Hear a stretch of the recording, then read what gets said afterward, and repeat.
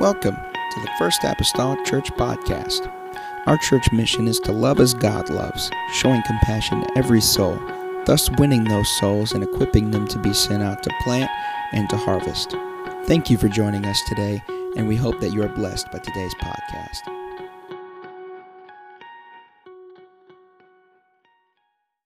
Isaiah 65 and verse number 9, the word of the Lord says this: "And I will bring forth a seed out of Jacob, and out of Judah an inheritor of my mountains.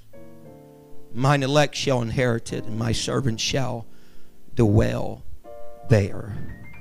My subject just for the next few moments, and I will be mindful of your time, is this. Everybody say, mountains. Mountains. I will bring forth a seed out of Jacob, and out of Judah an inheritor of my mountains. Let's pray together. God, I'm asking, Lord Jesus, for that very same Spirit that has been looming in this place, God, through the duration of this service. God, to have a special connection with us right now in the realm of the preaching of your word. I pray, oh God, I know my spirit, God, has been pricked, Lord Jesus, this week, Lord, from the very beginning. God, with needs and hurts and pains and, God, things, Lord, insurmountable in the lives of your people. I pray, oh God, today that you could speak, Lord God, particularly, oh Lord God, directly, Lord Jesus, into their lives tonight. Bring encouragement and strength, God, and we'll love you and we'll praise you for it. In the lovely name of Jesus Christ, I pray. Amen and amen. Everyone say amen. You may be seated tonight. You may be seated. Everyone say mountains. Mountains. Abraham leaving Ur of Chaldees, going to Haran and not being able to continue further to the promise because Daddy stopped there along with the rest of his family. Nothing more but mountains. Finding a wife and only to come to a place that God would speak to him of a promise of how his descendants would be as the stars of the sky and as the sands along any seashore, being laden with a promise but no immediate answer. He was dealt and dealing with, everybody say, a mountain. He would then have a barren wife upon all things, try to give birth to a son and try to carry out a promise would bring upon his life. But now we're dealing with a barren womb. And whenever God even says, you know, that you're going to give birth, they're already well stricken in years. And we have what we have here, and that's nothing more but a mountain.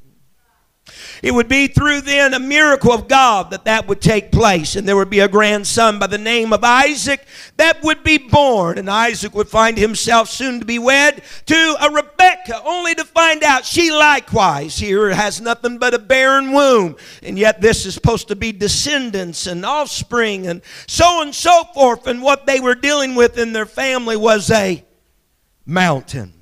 Only for a couple of boys to be born there, and Jacob to go through his lot of life and leave home and family for fear of his life, of his brother. Go serve for 7 years for a woman. To his surprise, that wedding day wasn't the woman that he had worked 7 years for. Jacob's dealing with a mountain. Just to go for 7 more years to get the one that he wanted, Rachel. And we learn in Scripture again, here is another womb that is barren, sewn up. Nothing's coming forth from it, and Jacob has another dilemma: disappointment, heartache, frustration. Things that are contingent upon certain things in order for the promise of God to come about, but it's not happening. It's not taking place. He's got on his hands what we just might call a mountain. All throughout the history of Scripture, it would seem like men, notable men of great ranking, it went from the pauper to the palace, that people would deal as in their lives constantly with these things that we term even still yet today in our lives as mountains. The loss of jobs and unemployment, Sister Nancy, mountains. Health that fails, and you know, we've had surgeries and we've had operations and supposed to take care of everything, yet it seems to have done more harm even than what it's done good. Bishop, there's nothing but mountains. There's in our elder ages that we're diagnosed with diabetes, and even at young ages like Tasha, and here we are, have a lot in life that we're carrying a load that would seem undue for anybody, and we have what we would call a mountain.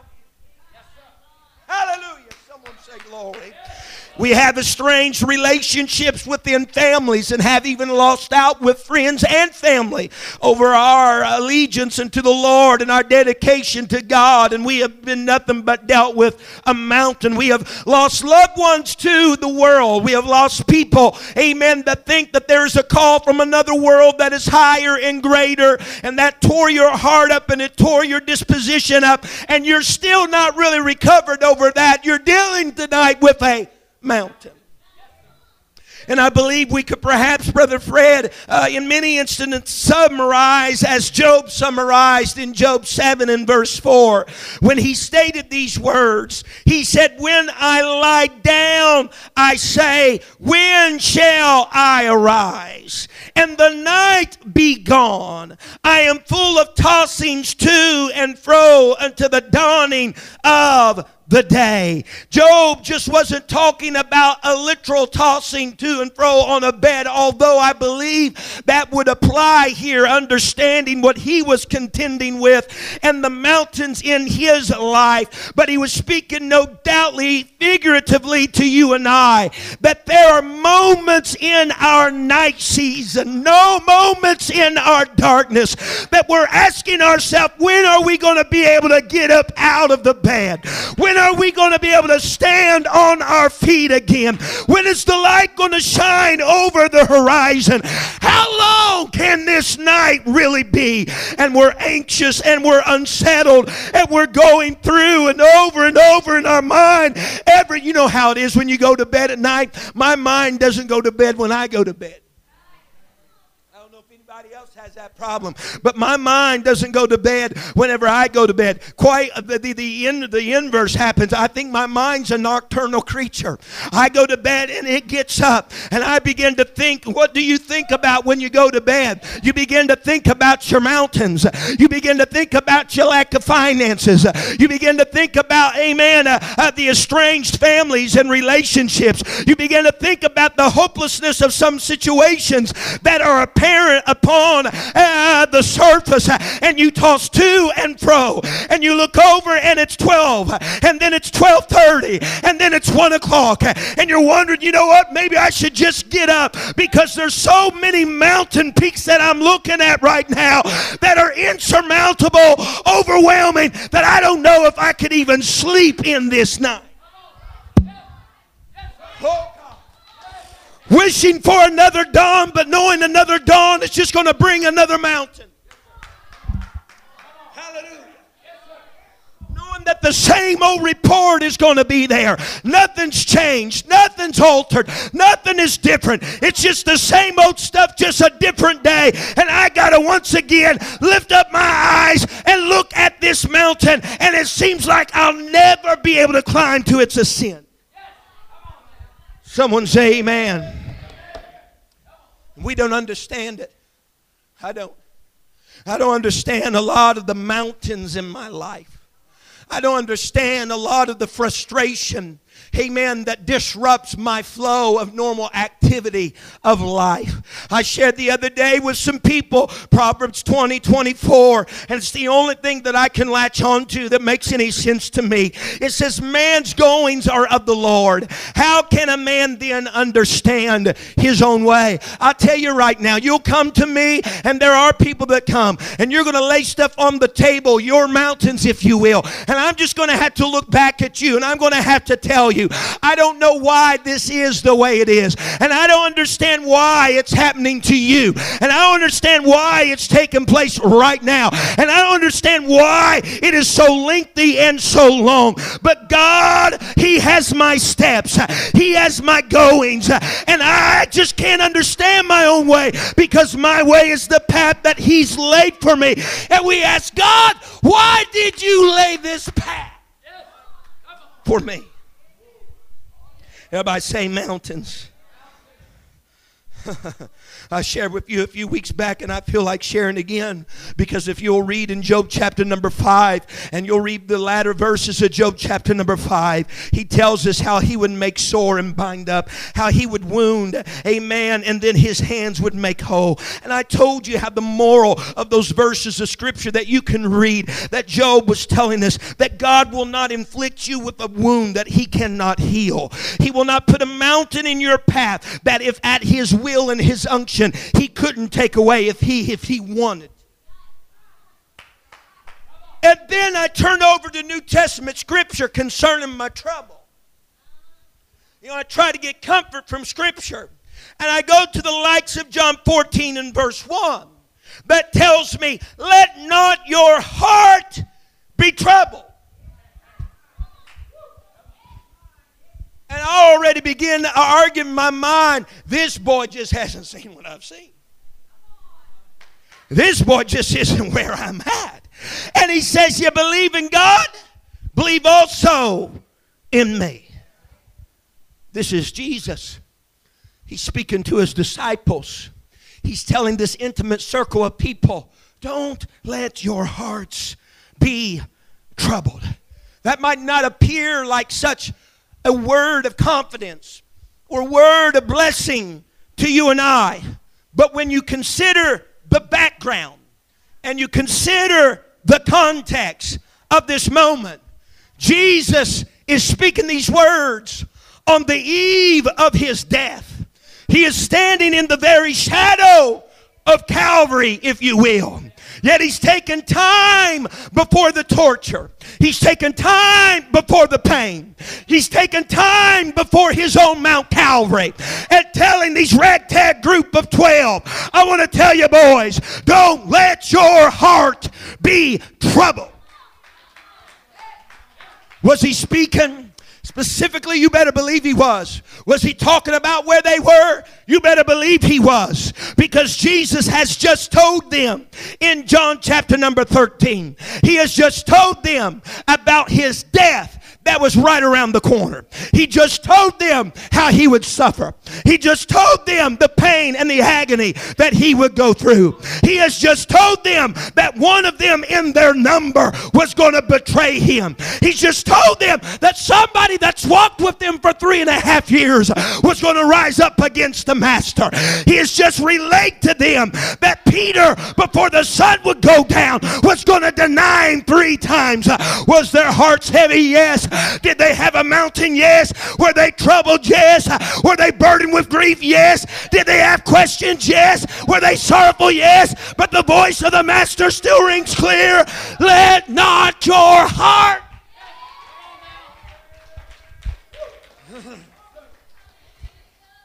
He did not say, don't be troubled. It'd be nice if we had control over that, but we don't. He didn't say, don't be troubled. He didn't say, don't let the car break down. Because sometimes you can do the best of maintenance and it happens. He didn't say, don't let the washing machine go on the blitz. Because you're doing laundry just like any ordinary day. And no Susie does the last agitation she's going to do. Nothing against Mom. He didn't say don't let trouble come your way, but he said let not your heart be troubled. He was saying you can't control the death that's just about ready to take place. You can't control that Judas is going to rise and betray. You can't control that Peter thrice times is going to deny me. He says, but you can't control what you can control. He says you can't do anything about what's going on around you. You can't do anything about your intimidating environment. You can't do anything about the hopeless surroundings. He says, but you do got some control over your heart. Let not your heart be troubled. Because a troubled heart, in essence, and I know we have the influence of our surroundings. I'm not going to negate that. I'd be a liar to say it never happened to me. But I do know this, that what it tells me whenever it says let not, it tells me this, that the believer is subject to the will of the believer. The heart of the believer is subject to the will of the believer. He can let his heart be troubled, or he can let it not be troubled. Holy Ghost. But you not letting your heart be troubled is not on the ground of your humanity. You not letting your heart be troubled is not on the ground of Paul McGee or Angie Craig or whoever and whatever you may be. The ground for letting it not be troubled are in the words that immediately follow. Jesus said, you believe in God. Believe also in me. You understand what I'm talking about, ladies and gentlemen? I don't have the wisdom. Amen. I don't have the power to influence my will in such a way. But if I believe in God, if I believe He is the creator of the universe, if I believe He caused the miracles of old to take place, if I believe He saved a sin-sick soul like me, if I believe in God, amen, He said, believe in me, Jesus Christ, because I'm God walking in the flesh. So don't let your heart be troubled.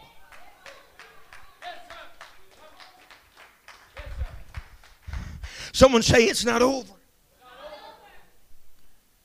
Woo. There's a mountain, but it's not over. I like something that Bishop Wilson, Steve Wilson often says. Some have heard it before. Bishop Steve Wilson says this many times when he preaches some. He says it'll be all right in the end. And he says if it's not all right, he says it's not the end.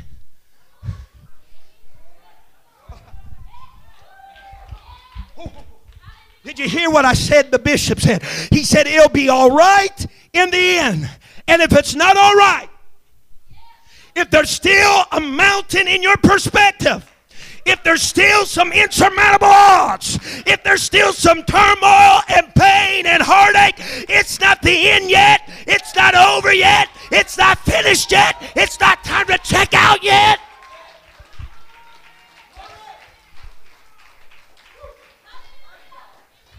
I get a lot of comfort from Scripture. As a young child, we did as most classes would do. We memorized memory verses and passages of Scripture. And there was a passage I remember as a child that we learned. And I remember perhaps being, if my memory serves me correctly, being the only one in my class at that time that memorized Psalms 23. And there's times whenever I pray, or there's times whenever it's just me and God, I'll begin to quote Psalms 23. But Sister Craig, within Psalms 23 is an unveiling, unraveling, if you will, of a lot of the titles of God. You know, you look through Scripture, man, you can go, I didn't get all of them and wasn't going to go through the list tonight. That'd been my 30 minutes within itself. But there are some redemptive, if you will, titles of God within Psalms 23 as he begins to state in verse 1, the Lord is my shepherd. Someone say He's my shepherd. They say He's my Jehovah Rohi. The Lord is my shepherd. And if He's my shepherd, if I fall over the precipice, He's got His staff ready to get me back on track. If He is my shepherd and I've been injured by the briars of my environment, He has some salve that He can lay on me. He is my Jehovah Rohi. He says, I shall not want. He is my Jehovah Jireh. He is my provider. Hold on now. Abraham and Isaac are traveling out Mount Moriah by the decree of the Lord. They're traveling up there. He's got the wood strapped on Isaac's back. Isaac looks over at Dad. He knows where they're going to. They're going to the place of worship. They're going to the place of sacrifice. Dad, we got the wood, But where's the sacrifice? Abraham says, Isaac, the Lord will provide himself a lamb. They go up there. They prepared the wood in order. Hallelujah. The fire is made. That only begotten son Isaac is laid out upon that wood. Abraham is about ready to be fully obedient to the voice of the Lord. And all of a sudden there's a little rustling over here in the thorn bushes. It's a ram caught by his horns. And God provided a ram. And it was there that Abraham said, oh, the Lord my God is my Jehovah Jireh. He is my provider. Someone say, I got a mountain, but he's my provider. Someone say yes. Hallelujah. The Psalms 23 goes on and says, he maketh me to lie down in green pastures. He leadeth me beside the still, or I say still waters. He's my Jehovah Shalom. He's my peace. See, Israel was in some very turbulent times. They needed a judge. They needed a deliverer that could come forth. They had been under Midianite oppression for 7 years. Turbulent times. Times of adversary, enemy, and warfare. But the Bible says at that time that the angel of the Lord came and seen Gideon there and said, thou mighty man of valor, you need to rise at this time. You need to go forth and be the deliverer for the children of Israel. Whenever Gideon got his marching orders, he's still a little bit afraid. He's still considering the size of his mountain that's accumulated over 7 years. And the Lord said unto him, he said, peace be unto thee, and fear not, thou shalt not die. And the Bible says Gideon right there built an altar, and he named that thing Jehovah Shalom. The Lord is my peace. He was going to need that after he took several 32,000 men through two different tests and only had 300 left in his hand. You think his knees were knocking before? They're for sure knocking now. But before he ever got to that point, he had already went to the Lord in prayer at an altar and heard a word from heaven that said, hey, I don't care what your mountain size is. I, the Lord, am thy peace. Someone say yes. Someone say, I got a mountain, but I got peace in God. Someone say, glory.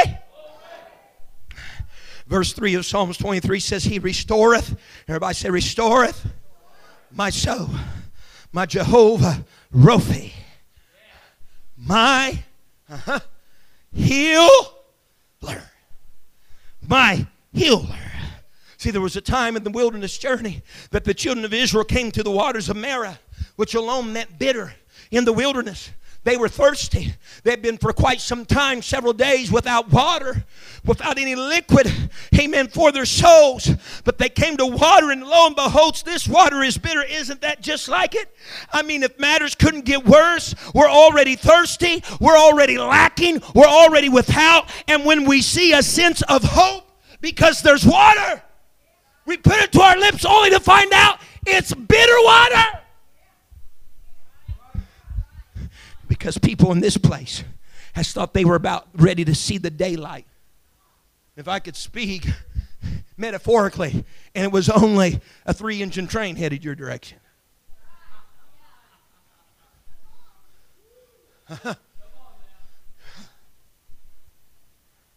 Sometimes the way that we live life concerning mountains, the finish line is always in front. It's never a race to end. It's always pushed further ahead in front. But he says, I will be the Jehovah Rophi, my healer. And they come to these bitter waters, and the Lord points out a tree that they would throw in these waters. Amen. And he healed those waters.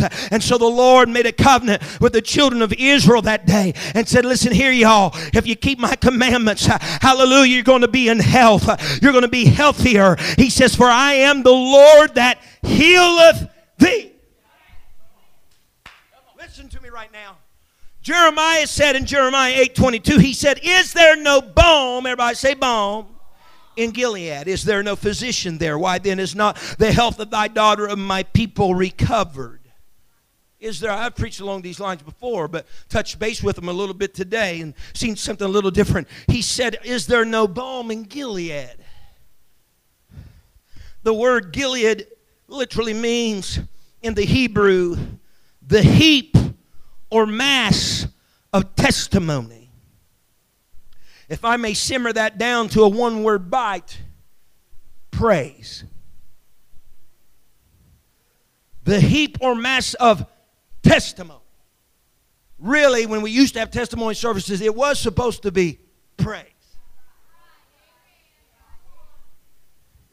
Balm is just a word that was used in Old Testament times that was likened unto a salve that people would place upon wounds, lacerations, and abrasions to bring healing. And the prophet's asking, is there no healing element? Is there no healing function in Gilead? Is there no healing balm or healing function in praise? Can I tell somebody around here this evening that when we come in those back double doors and we pray before church and songs begin and we raise hands and clap hands and lift up our voices, that is much, much more than a formality. That is much, much more than some ritual. That is much, much more than an obligation. But whenever I tie that if I can somehow get in the spirit and in the vein of praise, that there's some balm, there's some healing ointment, there's some deliverance, there's some setting free, that's captivated by the praise of God's people.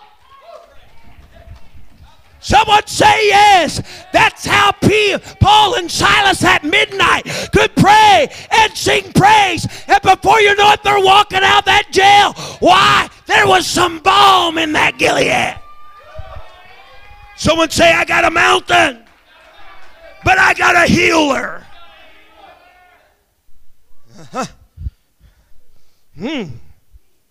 He continues in verse 3 and says, he leadeth me in the paths of righteousness. Everyone say righteousness. He is my Jehovah Tiskanu. The Lord is righteous for his namesake. Amen. It was spoken of in that day. He said, I'm going to raise up a seed. I'm going to raise up a person. I'm going to raise a righteous branch of David. He's going to reign wisely. He's going to do justly. He's going to do right in the land. Amen. In his days, Judah is going to be saved. In his days, Israel is going to live safely. Amen. And he's going to be known by the Lord, our righteousness. Someone say yes. Hallelujah. I got a mountain, but I got a righteous Lord. Verse 4, yea, though I walk through the valley, I got to hurry. Forget the 30 minutes. Yea, though I walk through the valley of the shadow of death, I will fear no evil, for thou art with me. Everybody say, with me. He is my Jehovah Shammah. The Lord is there.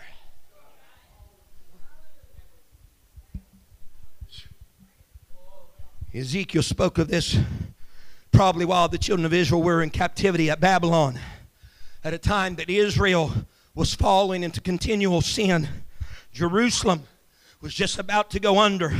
But the Lord, through the voice of Ezekiel, prophesied about a new temple and a new day that was dawning that the people had never seen before, that the Lord was going to be there. Because see, every temple of old was always short-lived. The Garden of Eden, hallelujah, was not, the Lord did not stay in the garden. It was short-lived. The tabernacle that substituted it, it was short-lived and was surpassed by the temple. The temple, though, Solomon's temple was destroyed by Nebuchadnezzar. And then came the temple of Zerubbabel. But that was destroyed by Herod. They have all been short-lived. And finally there was those people who crucified our Lord and Savior that tabernacled among us. And he only spent 33 and a half years upon this earth. It was short-lived.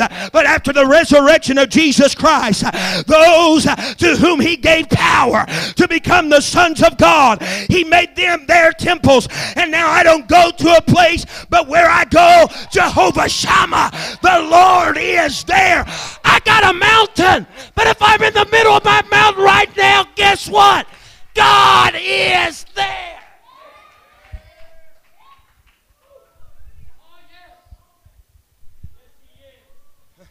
Someone say yes.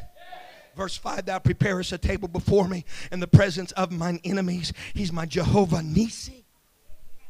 He's the Lord my banner. When the children of Israel just came out of Egypt, a foe that met them very soon was the Amalekites. Joshua and them went to battle against the Amalekites. Moses goes up a mountain. He takes Aaron with him. He takes her with him. And the Bible says as long as Moses would hold that rod of God up in the air, that they would discomfit the Amalekites. But when his hands held low, the Amalekites would start to win. And so Aaron and her lifted up Moses' arms, and that rod was as a banner unto those people. Because understand well, I'm trying to fit all this in, but whenever a king would go to war and he had fighters that were scattered all over the field, that there were some times that those warriors and those fighters, their hearts might be a little doubtful about how this battle's going to turn out. And whenever the king could survey the battlefield and see that, he would begin to unroll that scroll of a banner. Woo! And whenever he seen that they just about couldn't take anymore, he would start to unscroll that roll of a banner. And he would place it upon the pole. And those old boys, wherever they were, whatever pain they were suffering from, whatever they were enduring, when they seen the king's banner,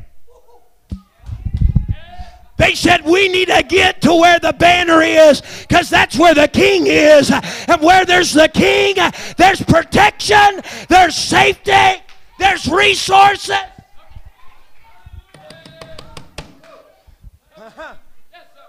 Someone say, I got a mountain, but I see the banner. He goes on and say, thou anointest. Everybody say anointest. Jehovah M. Kadesh.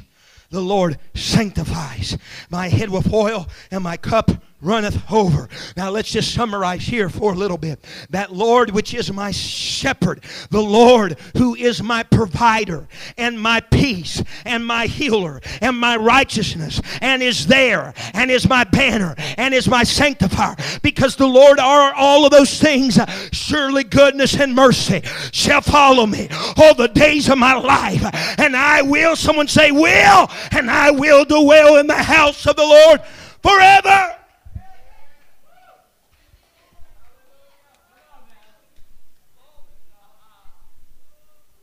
Someone say mountains. The mountains throughout scriptures had positive and negative connotations. Positive and negative. You could begin to view Mount Calvary in conjunction with the Mount of Olives. You're going to get a different feeling from each of those. You could look at Mount Moriah as we did with Abraham and Isaac, and then consider Mount Horeb. You're going to get a different reaction. But I've found in my personal life, in the terms in which I'm speaking of it to you tonight, is a mountain that is an obstacle, a mountain that is an oppression, and a mountain that is a suppressing thing, a mountain that even Jesus spoke to them in the scripture did not have little faith. But if they would have faith even as a grain of a mustard seed, that they could say to yonder, everybody say mountain, mountain, be thou removed and be cast into the sea. In my scripture reading to you this evening, in Isaiah 65:9, the Bible says very plainly, we have walked through Isaiah. We're coming to the close of Isaiah. Isaiah has already portrayed the suffering servant, the Jesus Christ that would be born, the one that would be born in a manger. It's talked about his power. It's talked about his majesty. And Isaiah hasn't finished his book yet, and he's still talking about Jesus. He's still talking about this supreme being. And he clues us in on verse number 9. And he says, I will bring forth a seed out of Jacob. Jacob. Someone hear me right now. He says, I'm going to bring forth a seed out of Jacob. He's speaking prophetically. He says, I'm going to bring one out of Judah. But this is my favorite phrase, because although I accept God as my Jehovah Nisi, and I accept God as my Jehovah Rophi, and I accept God as my Jehovah Jireh, and my Jehovah Tiskanu, out of the titles of God, I hold this one dear. He said there's going to come someone that's born out of Jacob and out of Judah, and he's going to be an inheritor of my mount. Someone hear me right now. He said there's going to be a child born. There's going to be a boy born. And the mountain that I'm facing today, the sickness that I'm facing today, the heartache that I'm facing today, the dismal picture that I'm surrounded by right now, he's going to inherit my mountain. No, somebody's not yet caught it, or you're not celebrating what you caught yet. There is a God of glory that whatever your mountain may be tonight, you can name it right now in this presence. And God says, go on and harness it on, because I'm the heir of your mountain. We do need to do as New Testament scripture and come in here tonight and cast all our care upon the Lord, because he's the inheritor of our mountain.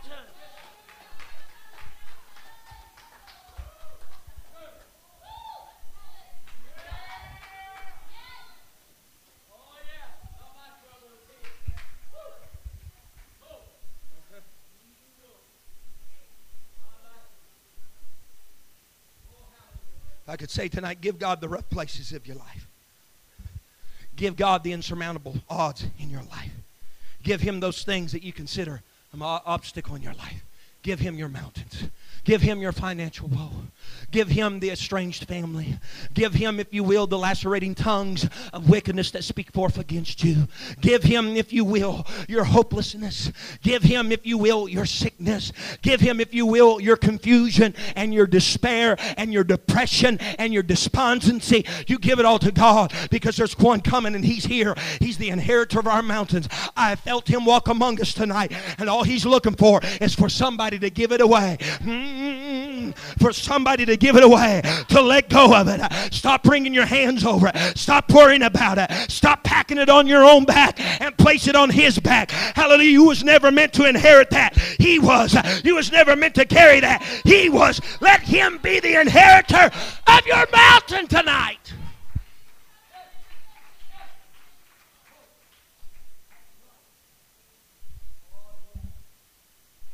I don't know how to preach in 30 minutes. Sister Craig, I was praying this week at the church, and I was praying through the tabernacle, and I entered into the holy place with a mason. God touched me. Entered into that holy place, that place of ministration, and I went to that first piece of furniture there.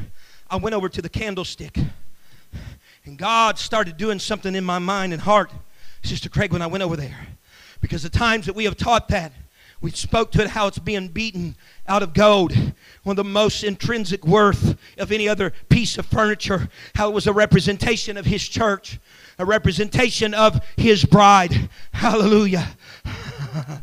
And we looked at it, and I've told you before, the beaten gold, just would make this church different, if you will, from any other candlestick. There could not be another candlestick like this candlestick. It's made out of beaten gold. There's no way that a blacksmith, could beat the metal the same way in order for there to be an identical replica of what that menorah was. Amen. In the holy place, it was made of beaten gold. But there was something that hit my spirit and my mind whenever I started to see that, Brother Mason. I oftentimes thought of all that beaten work of how the church was made up of Brother Masons and Brother McGee's and Brother Nykirk's and Brother this and Sister that, how there was just a conglomerate of people that were all made up of that candlestick and of that church, beaten because we're all different. But there was something that hit me right then. Hallelujah. That beaten work of gold just wasn't different people that made up the church, but it was a church that had endured some stuff. It's a church that had been pressured by trials. It was a church that had been impacted by multiple troubles. If I could say it to borrow the lyrics of an old song, it was a church that had been lied on, cheated, talked about, mistreated, abused, and scorned. Talked about as sure as I'm born.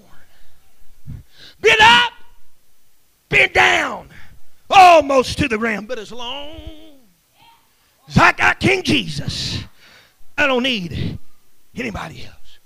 When I seen that candlestick, I seen that it sustained a few blows in her existence. And let me tell you this tonight concerning the church. Society has attempted to snuff her out. Society has attempted to snuff out the church. By doing so, made her stand out. By them doing that, hitting another blow on her, made her to stand out much more than she stood out before. And you know what? A realization came to me, Sister Craig. Here was a candlestick that had been beaten. Church and people that had been beaten, wore down with trial and frustration. But still on those 7 branches was a flickering flame that still burnt upon her, that gave testimony to the oil that was still coursing through her. In other words, I may be beat, I may be pushed down, but there's still a fire and anointing of oil that's coursing through me. Someone say yes.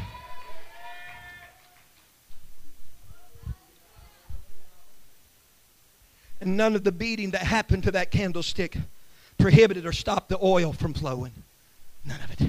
It didn't constrict it. Sure beat down areas of affliction. Didn't collapse any of the branches. You know what happens? You know what happens though? When you have a volume of something and it meets, this is a normal volume, and it meets a constriction.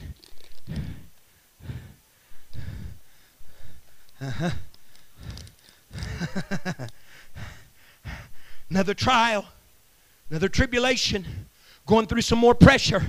Here's the volume, there's the level, but when the pressure comes, the oil rises.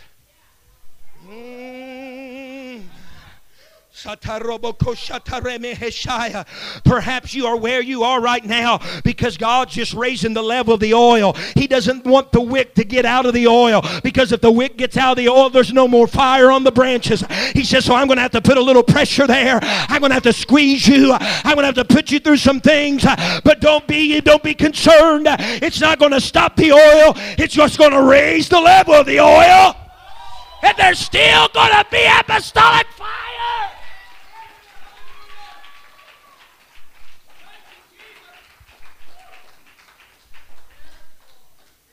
Someone say yes. Hallelujah. Y'all going to wear me out tonight? Or I'm wearing myself out, one or the other. Hallelujah. So all this happened. Greater value. Greater value. Because it had been beaten. One would think perhaps a die-cast mode would serve best for smooth edges and pristine curves for the candlestick. More valued. Having symmetry, if you will, would be better off, be held in highest regard. But no. The beaten would be the valued. Whew. The beaten would be the valued.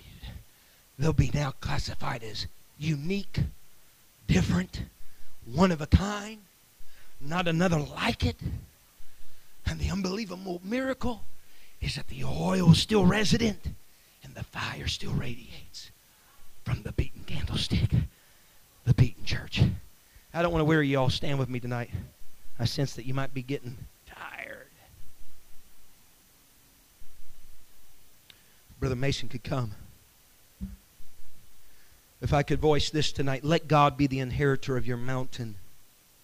Your current trouble doesn't have to stop the flow of oil in your life. Your current trouble doesn't have to dampen the wick of fire, of revival, of burning. You don't have to somehow ignore the fact that you've been beaten. But with that recognition, you can always also say that you're valued.